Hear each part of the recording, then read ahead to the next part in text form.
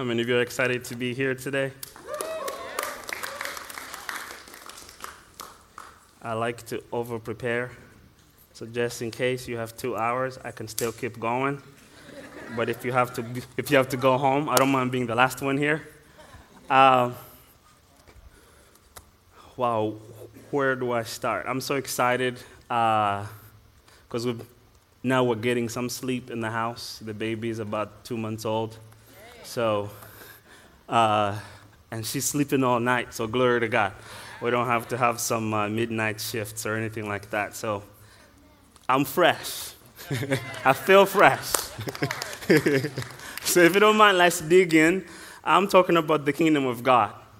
And what is driving me to this message so heavily is because as you study the Word of God, you realize that as much as there was a lot going on in Jesus' time, Rome was trying to be the strongest empire. The Jews were looking for a king. They're looking for someone to come and relieve them of the Roman abuse. The land they had wasn't theirs. That's why most of them are peasants. They have no food. Everything that they had, Caesar was draining the life out of them.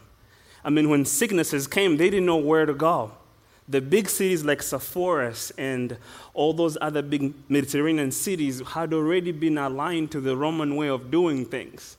And so the Jews' anticipation of the Messiah was supposed to come in a line that was going to be much more stronger than Caesar. He had to have an army that could defeat Rome.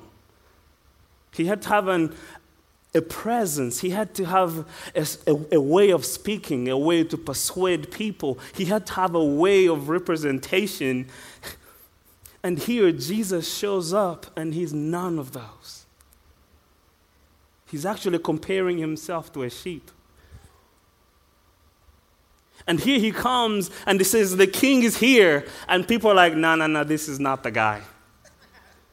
Because there is no way a single person single-handedly, and then he picks a team of people that are not even from the city. They're from the same village he just grew up in.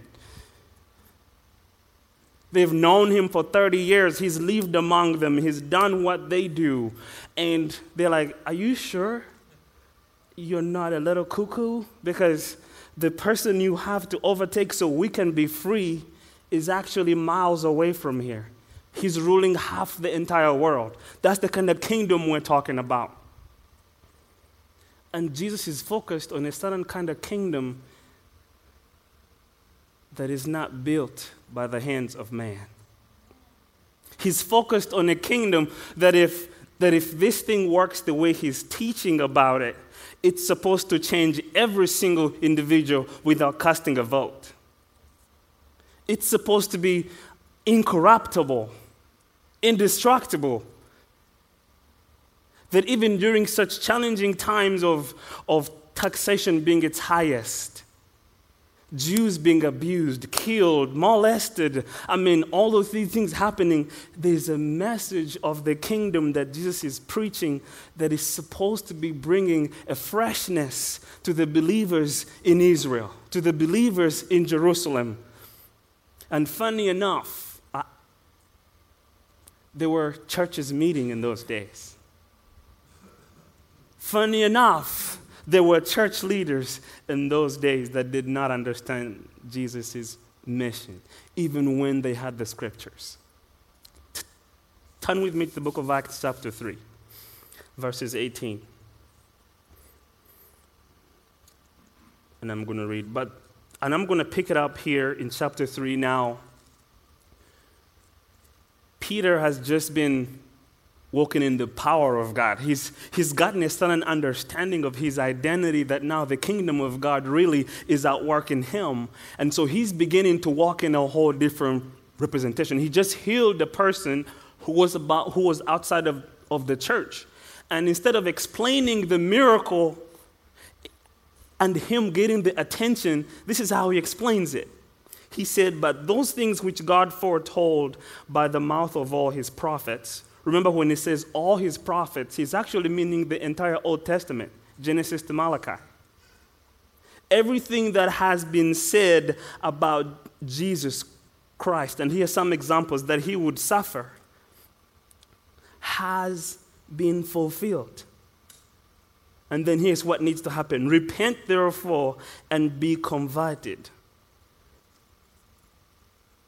In other words, there was something that was going on. There was a message that all the prophets have been writing since the beginning. God tells Abraham, I'm going to show you a city that has been built with no hands. I'm going to take you to a place, and when you get there, I will let you know. He tells David, oh, by the way, I'm going to send my own temple. Out of your seed, this person will redeem my mission. And to me, that's a change of an operating system. Because ever since the man fell, his desire was to go back into God's presence. Even though man didn't know it, his desire was to live again under the care and guidance of the Father. And now, here Peter is saying, everything that they've said in the Old Testament, throughout Scripture that Christ would suffer, has been fulfilled. To me, it's oxymoron here that people are asking him, how did you get the power to heal the leper? People are so interested in, Peter, how did you do this thing? Because remember what Peter said? What I have, I give unto you. Rise up and walk. So if you ask me to explain that, and I want to be the hero of the day, I'll be like, you know what? I really pray. I fasted. I read the scriptures. And I sought the Lord. But that wasn't Peter's idea. Peter's like, remember what the scriptures said? The guy that they said was going to die and he would suffer for us, that has been fulfilled. That's his explanation. I've gotten an understanding on the inside of me that I never had before as a fisherman. Because the first thing that happened to Peter after Jesus died, we all know he went back fishing. In other words, there's a way I have been used to feeding myself. There's a formula I have developed in growing. There's a way I know how my family's needs are met, that the moment they didn't understand the message of Christ, they went right back to what used to bring provision to them. I'll use another example. You see, when Moses is dealing with the children of Israel in the Bible, at one point God tells him, hit the rock and the water will come. And Moses takes a simple instruction, hits the rock and the water comes. Another time, God tells him, Moses, speak to the rock and the water will come. Moses decides, how about I hit the rock twice? Did the miracle happen? Yes. But was God pleased with Moses?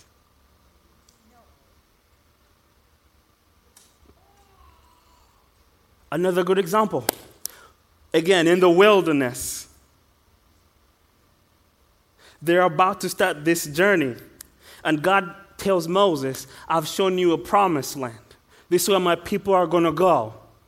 Let me ask you this. If you've been reading this, I pray you have because it's in Exodus. Moses decides to send a few spies to the land of milk and honey. Whose idea was that?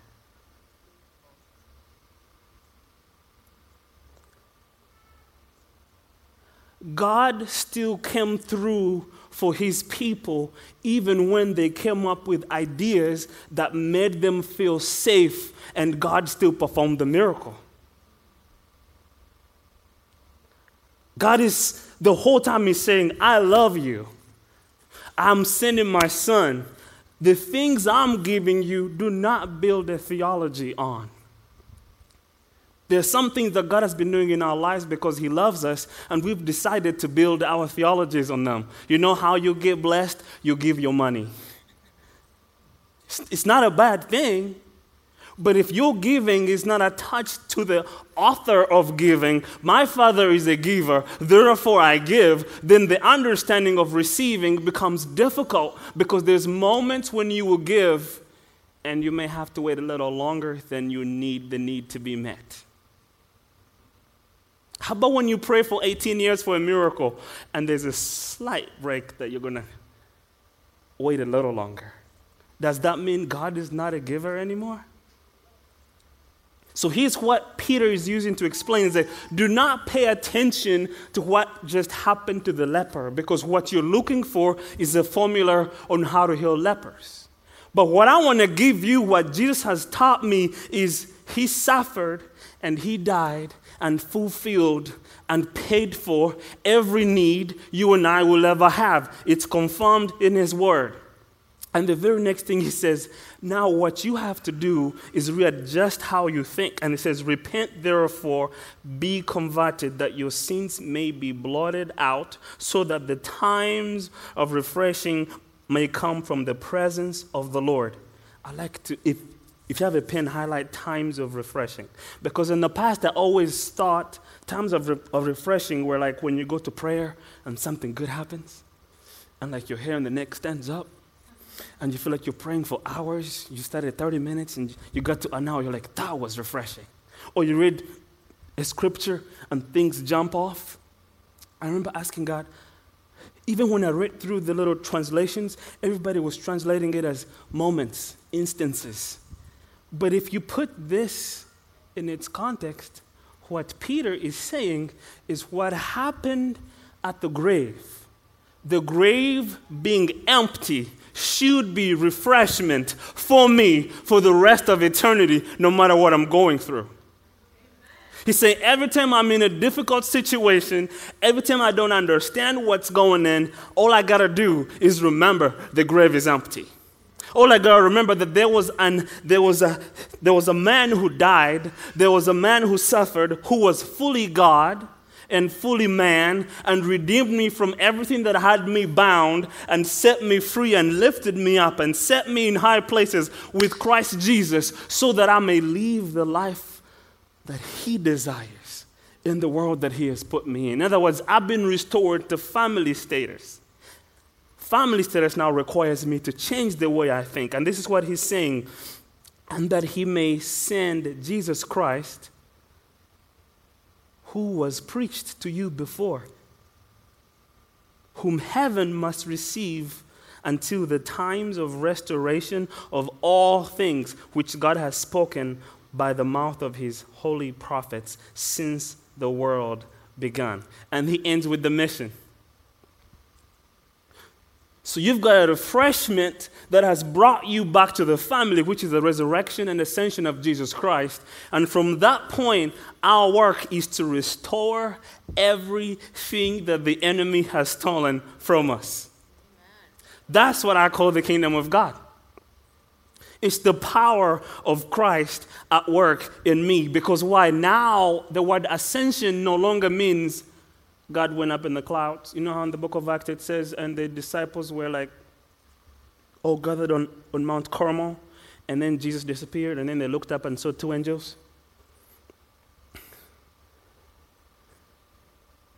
For a long time, in my mind, that created a distance.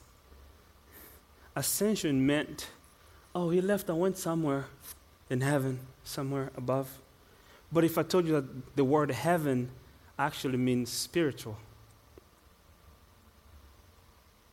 The word earth means manifest. So that means the ascension was not an upward distance. The ascension was an absorption of the spiritual into the natural.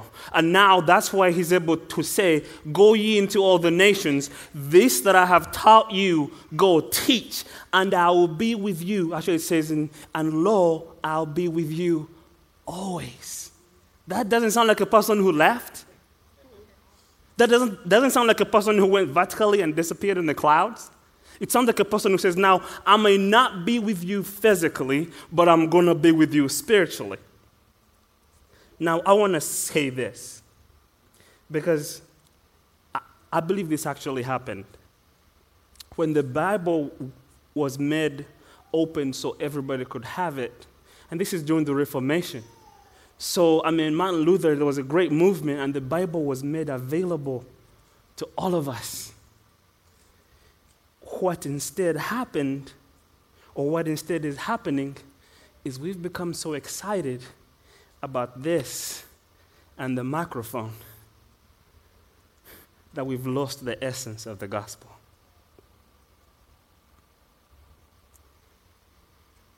The Bible has turned into a piece of furniture now.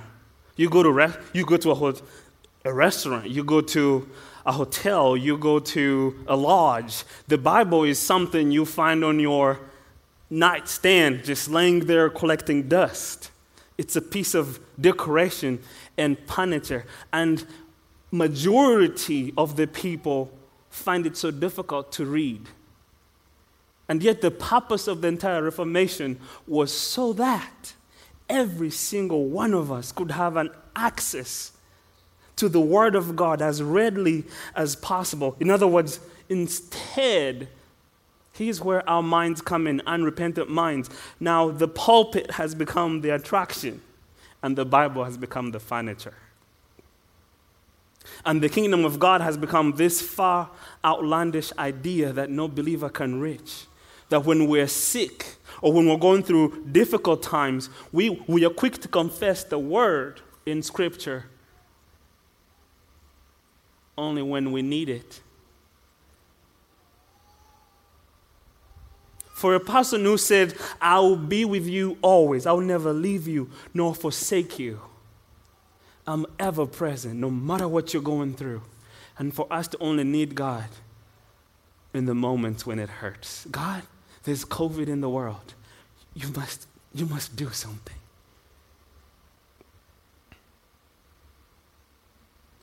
Can you imagine that there was church going on all through Jesus' life, and he comes on the scene and he's teaching people how to pray? He's coming to a culture of people that has been founded on prayer. They pray 5 times a day.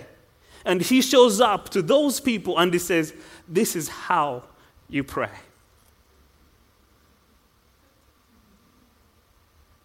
Let's take it even further. He meets the woman at the well and he says, I'm seeking worshipers.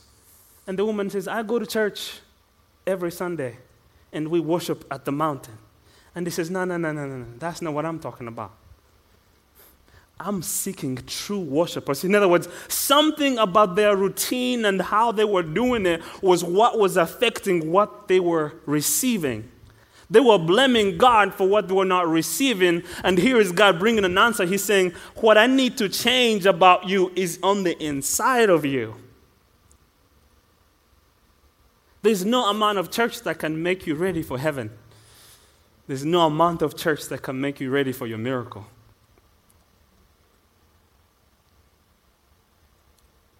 You see, after the disciples got filled with the Holy Spirit, they had no idea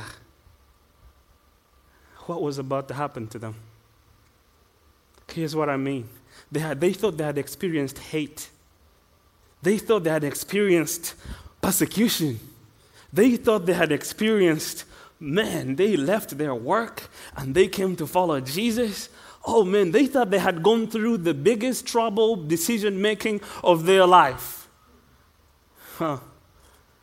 Watch out when you get filled with the Holy Spirit, because you're going to attract some things. Now here they are, full of the Holy Spirit, raising the dead, healing the sick, moving mountain, speaking things that no man had ever seen. People got to the point of calling them that they were like Christ. That's where the word Christian came from. But wow, the hate, the amount of hatred that built up around them, the disturbance in the situations they were going through. Thomas and all these guys are being flogged every day. I remember at one point they pray, God, give us the boldness that we may continue to preach this gospel. At one point, they even ask, what happened to us since we believed? Why am I saying all of this?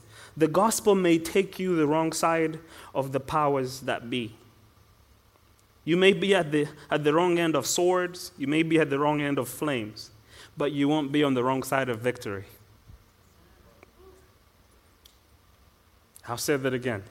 The gospel may put you at the wrong end of flames, at the wrong end of swords. But that's actually the side of victory that the gospel has for us.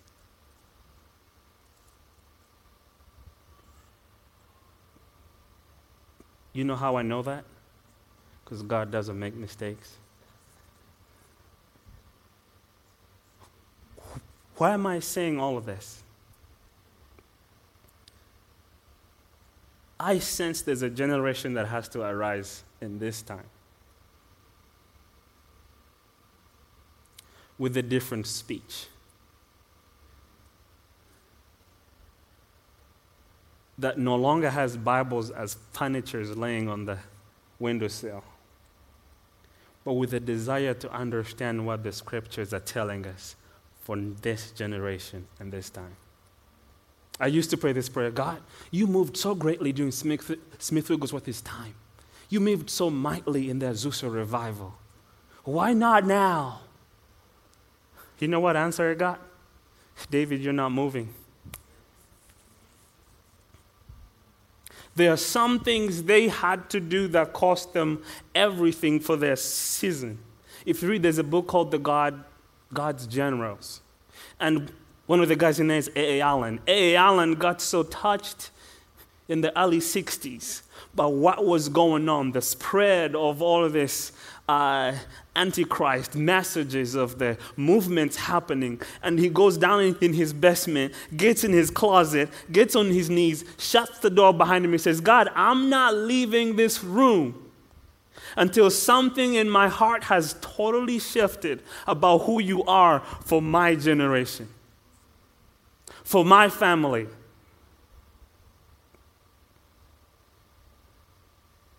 I'm not surprised God's looking for people like that, even today. Maybe it's no longer, I love America because I'm learning how to use a microwave now. Yeah. I'm not the best cook ever, except the microwave has made me really good. And so it becomes so easy that you can have a meal ready in 2.5 minutes because it came already ready. It was just frozen. And you're even dragging your feet saying, I got to make this for the kids. Can't they just eat chips? Like, just open the bag, put it on the plate. Would it not be okay? And we've gotten these patterns, and guess what? We apply them to prayer. Can't I just pray 5 minutes? God sees my heart. Yeah, guess what heart he's seeing? The heart that doesn't want to pray.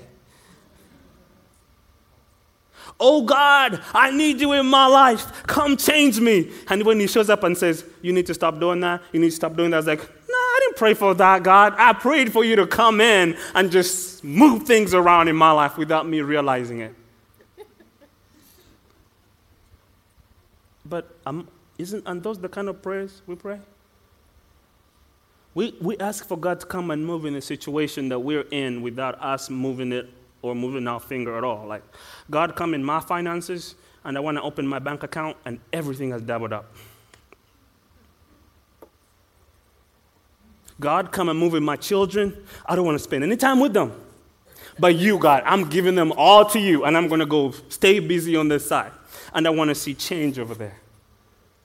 And if you come back tomorrow and they're still like, God, I prayed about this.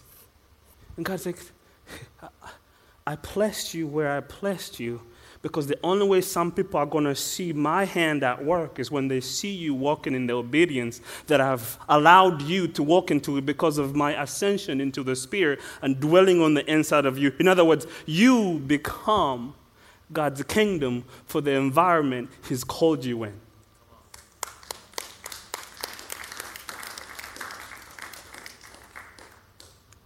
Actually, I want to keep going backwards. Let's go to Acts chapter 3, 1 through 7.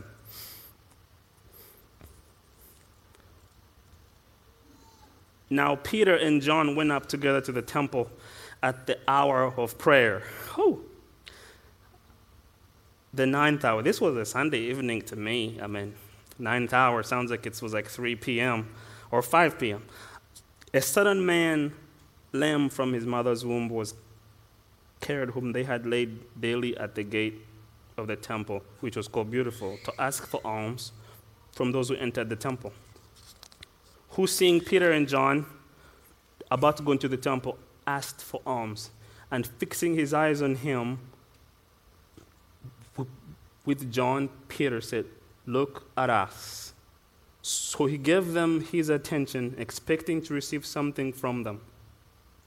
Then Peter said, "Silver and gold I have none, but what I do have I give you. In the name of Jesus of Nazareth, rise up and walk." And he took him by the right hand, underlining that one. He didn't just speak.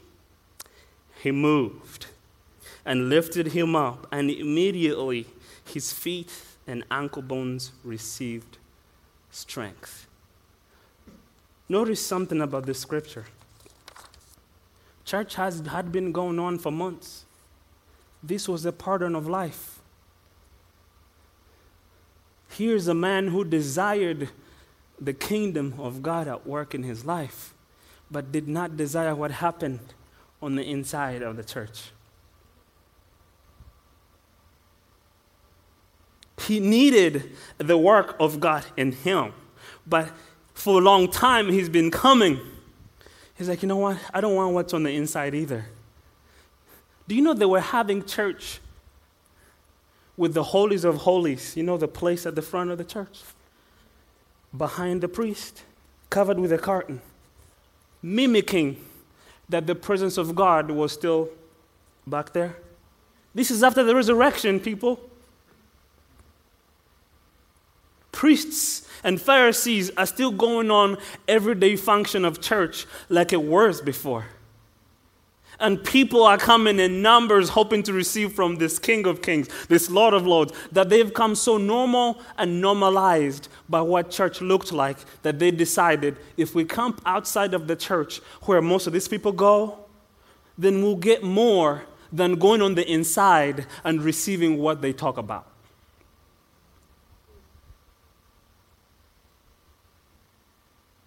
I don't know. I'm not describing Grace Life at all. I'm just describing our hearts. That we've become, maybe we're like this leper. We've become so comfortable at receiving from everybody else around us. And dear God is saying, no. I want one-on-one time with you. Our sickness, our paralysis, our scars, our wounds, instead of drawing us into the true source of who Christ is, instead we've found places where we can go and camp and begin to beg it, demand it from people that have something to give. And our eyes have shifted from the source of life to whoever can give me the next day's meal. And maybe that's your pastor, maybe that's your parents, maybe that's whoever it is, maybe that's your job, but those things don't go away until you meet a person who understands how the kingdom of God operates. Because they will know what I have will not change you, but what he has put in me is contagious enough that if I share it with you, you won't have to come back to me a second time.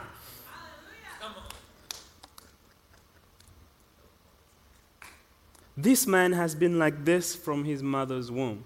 I don't know how old he was, but he was going to this church for quite some time.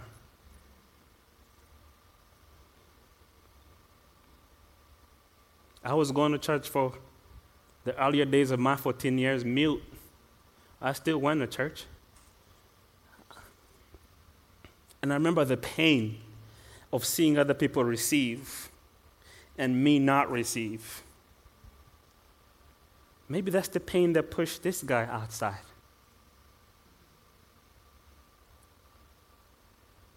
I don't know what pain you're going through.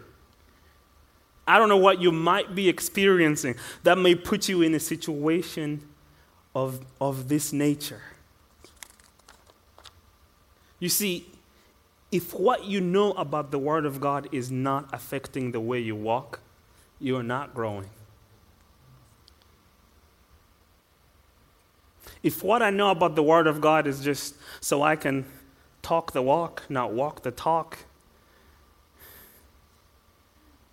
it's going to be a difficult life. You know how long it takes? A friend of mine asked me the other day, David, how long have you been going to church? I said, as long as I can remember. How many messages have you heard? I said, millions. How many of those have changed your life?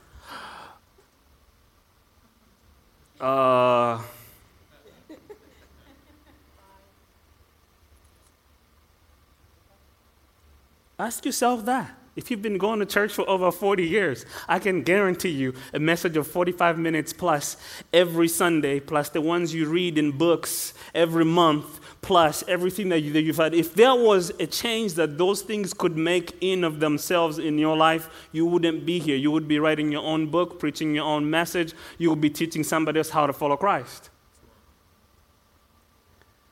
That's how I know how I gauge whether what I know is affecting the way I'm walking. When COVID comes and I'm the first person, I ain't going to socialize with nobody. I'm going to lock myself in.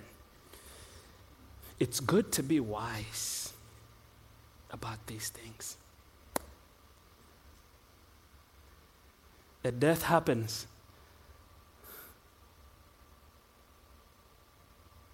A man, it's like you're pulling everything out of yourself to just get back to the place where God needs you to be.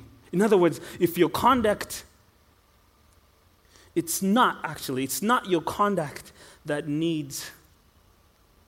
changes you, but rather Christ taking residence in you. In other words, trouble is going to come. You live long enough. There's three kinds of people in this world. They're the ones about to get into trouble, the ones in trouble, and the ones getting out of trouble, about to get into some more trouble.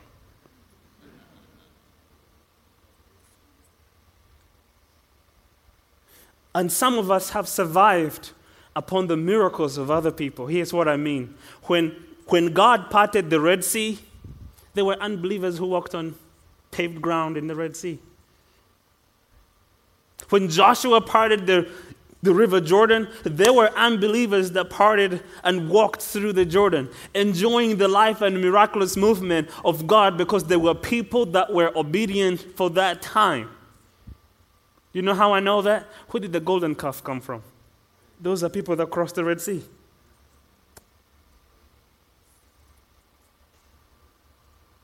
And here we're in a season where we're seeing the greatness of God amidst death.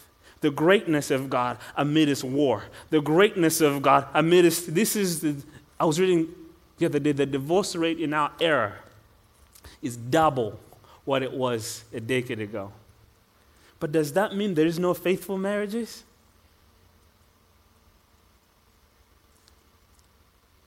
There's something that God is still doing, whether our hearts are transformed or not. But our hope comes from being totally grounded, not by what we do on the outside, but what Christ is doing on the inside of us. He chose to dwell in us, to build a kingdom in us. In other words, being born again changes who you are. Learning the kingdom changes your habits. Jesus says, "Come unto me, all you who are weary and heavy laden, and I'll give you rest. Take my yoke, it's easy. Learn of me." What is he meaning? In other words, Holy Spirit, yes. For a long time, whenever people would say, the Bible says that Jesus emptied himself of heaven, and then they say he was just a man on the earth. I'm like, no, you missed something. If he was just a man on the earth, who was his father? Why would he be trying to make us like him if he was just a man like us without anything special about it?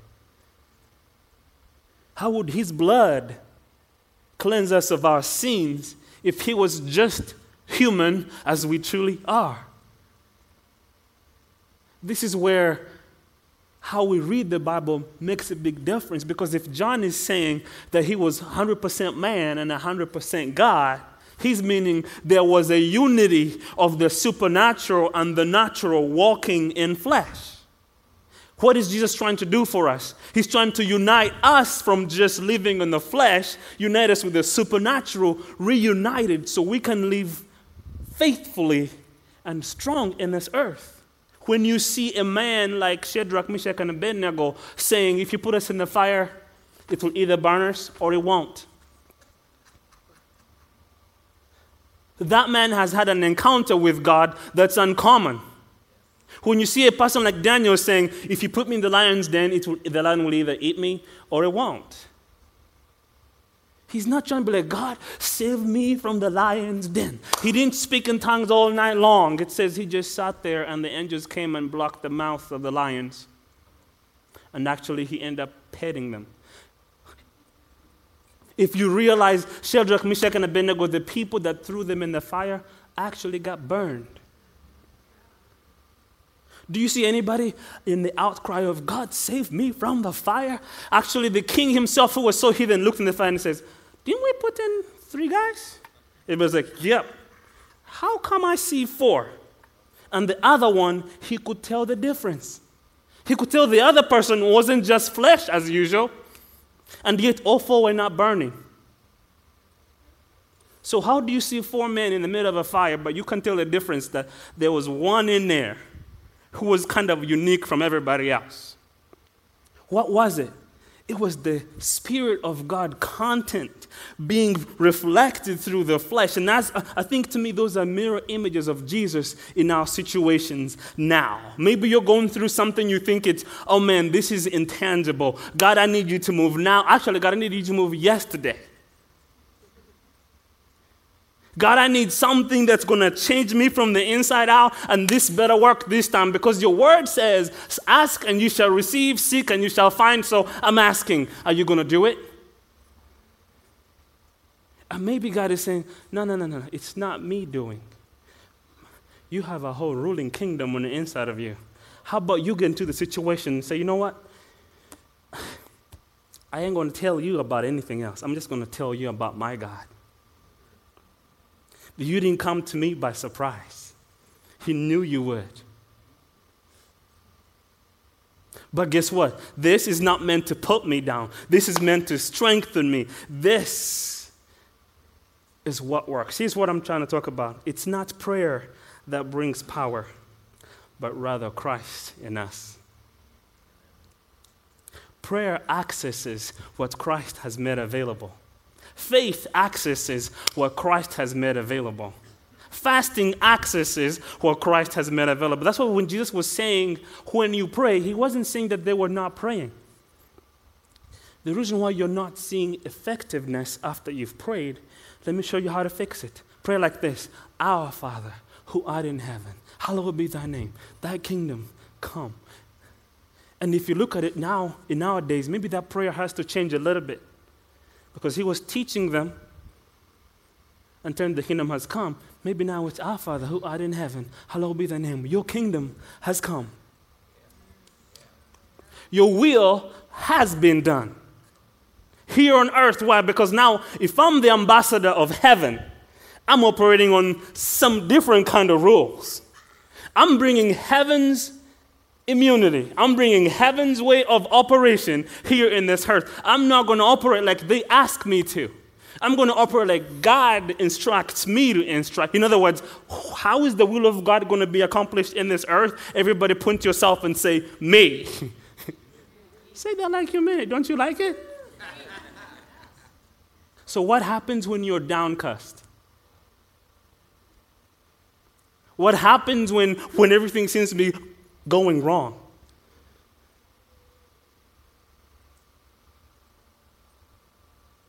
David always said, I count my blessings. I remind myself of all that you have done. Your mercies are new every morning. Your grace, your steadfast love never ceases. For a man who is saying those kind of things, he must be going through some things that are causing him to be like, God, great is your faithfulness. I'm meeting something in my life that's not moving. God, you move mountains. I'll lift my eyes up to the mountain. I think he was really looking at the mountains. Maybe he was looking at issues in his life in Psalms 121. He says, I lift up my eyes to the hills. Where does my help come from? So in other words, when God's kingdom is at work in us, it's not your conduct that makes your body the temple of the Holy Spirit, but what Christ has done. I know I'm going backwards here. I started at where he was explaining the miracle. I went back to where the miracle happened. And now I want to take you slightly back. Let's go back to the upper room. Because this Peter here seems to be progressing really fast. And you could easily forget that everything he had not understood for 3 years in Jesus' ministry over him now is becoming fruit because of one moment that happened.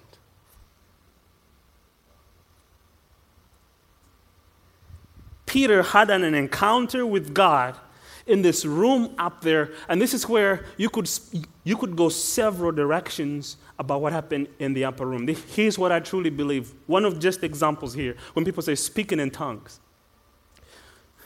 I believe in that upper room, there was speaking in tongues and interpretation of tongues all at once, and prophecy and words of knowledge and words of wisdom. There was a full demonstration of the teaching of the Holy Spirit through a human being. How do I believe that? Because Corinthians says, 1 Corinthians 12, it says, when we speak in tongues, nobody understands but God, right? So that means when chapter 2 is saying that they were speaking in tongues, and these guys thought they were drunk, that was right. But if you keep going, they said, and we had them speaking in tongues of men. All of a sudden, what wasn't understandable became understandable. So there was an interpretation of tongues from the same room where the tongues were happening. Why did that happen? There were unbelievers outside. And Peter, realizing that there was a need of God to move outside of the room where he was, he steps out of the room, and it says he preaches a message. If you get a chance, read that message. He's not preaching about what happened in the room. He's telling him the Jesus that you crucified, the Jesus that you killed, the one that you denied, the one who died and now is risen. Actually, he was prophesied before him by prophet Joel that these things would happen on this day, that you might be saved. Period. And 3,000 people gave their life to Jesus that day. He actually said the same thing. Repent and be converted. I don't know what God is telling you tonight, but I want to hint on 3 things. I have 2 minutes left. I want to hint on 3 things that happened in the upper room. Go to Colossians 1:18.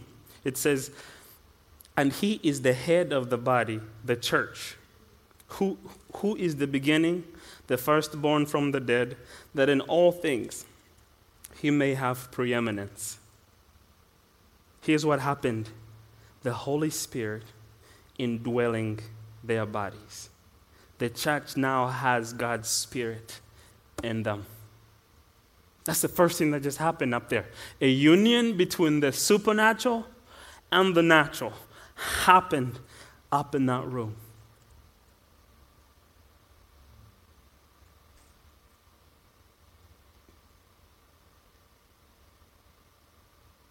I'm letting it sink in because I want you to take a moment and realize that you are not yourself anymore. You are part of the family of God. I'm not saying that you are God. No.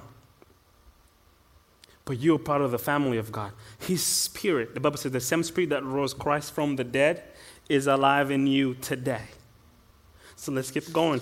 That's one of them. So the second one is 1 Corinthians 12:13. For by one Spirit we were all baptized into one body, whether Jews or Greeks, whether slaves or free, and have all been made to drink into one Spirit. So it's not what God wants to do with an individual. It's what God wants to do with the church body. You know, the people that say, I can have church all by myself. I don't have to be in the building to have church. I don't have to be with other people to have church. Yeah, you may be right. But are you going to be pastor, apostle, teacher, encourager, prophet, all to yourself? Because if the church has gifts and you're saying that you are the church all by yourself and you can have church all by yourself, what you're truly saying is maybe you don't need the Bible because if you read the Bible, you're interacting with other people who read the Bible and interpreted it for you. In other words, there's a reason why we have church. I come here to get sharpened. I come here to get an awareness. I come here to feel what you're carrying. I come here to get a sense of present. God, I'm not the only one going through what I'm going through, and I'm not thinking just for that, but what I'm going through can encourage somebody else, depending on what they're going through. I can read the Bible and understand what's happening in one instance. But if I don't understand it, I'm open to come and ask Pastor Jesse, man, what does this scripture mean? I'm out of time. I better keep going. So there was a recreation of the spirit man. Eternal life became available. All of a sudden, it was in reach. Can you imagine Peter leaving the upper room thinking, I'm indestructible? The man who was so afraid to stand by Jesus during the crucifixion, I was like, whatever you want to do to me, do to me. Kill me, whatever you want. But this gospel that I have, if you read 1 John, he's like, that we have touched, that we have seen, that we have experienced, the fellowship with the Father. Now, where did he get the Father idea from? Remember when Jesus told him in the Gospels that what you have answered? When he asked him, who do you say that I am? He says, the Father revealed that to you. Now here, when you read first book of John, he's like, no, I didn't just experience it, I didn't just touch it, but I had fellowship with the Father. He has become, there's an awareness that has not made him immune to how he was going to die. To the point that John is at the island of Patmos. Some theologians have written he's in a boiling oil, and he's writing the book of Revelation saying, this is the demonstration of the love of Jesus. And they said, and I looked into heaven. I mean, shouldn't the oil burning be more present? Shouldn't the pain be subduing your revelation of Jesus? Or let's go slightly back. Stephen, he's being stoned, and it says, and he's looking into heaven, and he sees a staircase. Angels going up and down. I'm like, God, is the kingdom supposed to be painkiller? Because I haven't achieved that level yet. But do you ask yourself those kind of questions? Paul he said, I've been crushed, persecuted, pressed, left for dead. And he says, and I got up and I shook the dust off and I went back.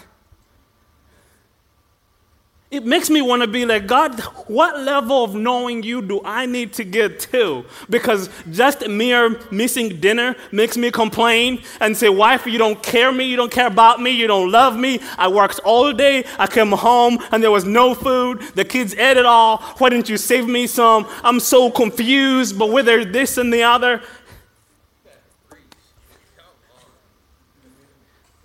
When I put myself in any of their lines, I realized, God, help me know you. Help me that when my character changes, it's because I know how to get what I want. When my character changes, it's in spite of that. Say, God, I just want to know you for who you truly are. No wonder the prayer says, Our Father who art in heaven. And I'll finish with this. Ephesians 1:9-10.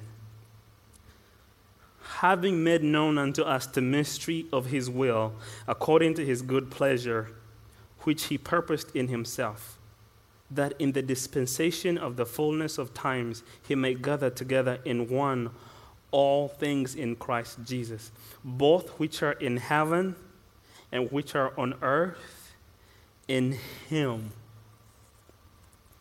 That one may need a whole other service to tear down, but all I'm saying is this.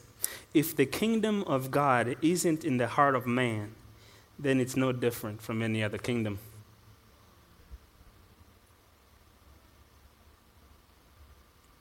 We've seen man invent ideas.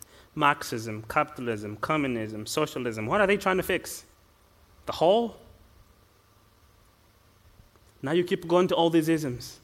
And now we've figured out gender could fix us. Now we're playing around with gender and all this kind of stuff. Now we've come, maybe rest could be a solution. Let's just deal with all the wounds that the rest has caused us. And now here we are.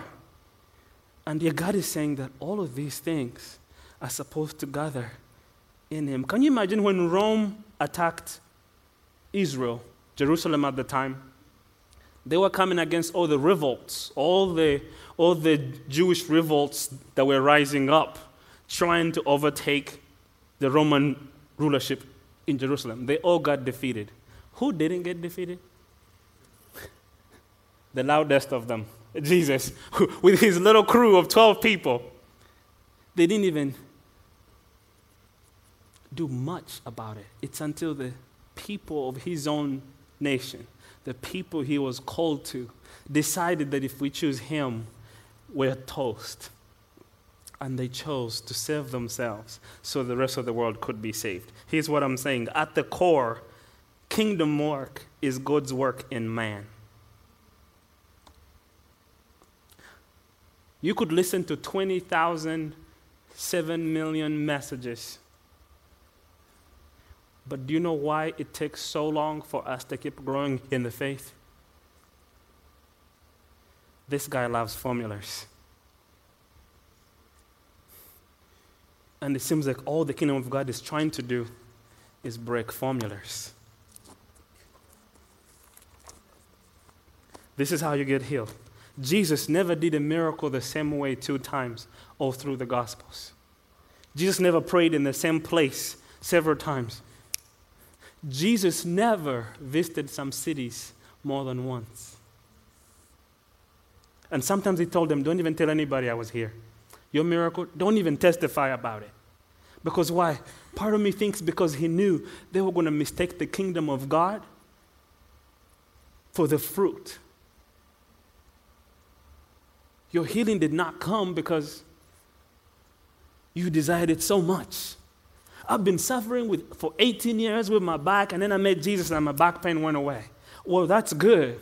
But what Jesus was trying to preach to you is the Father in heaven loves you so much and has been loving you through this and has been right there present with you. Maybe what needs to change is how you pray, how you fast, how you express yourself. Get up on your feet for a moment because I want us to pray together, all together.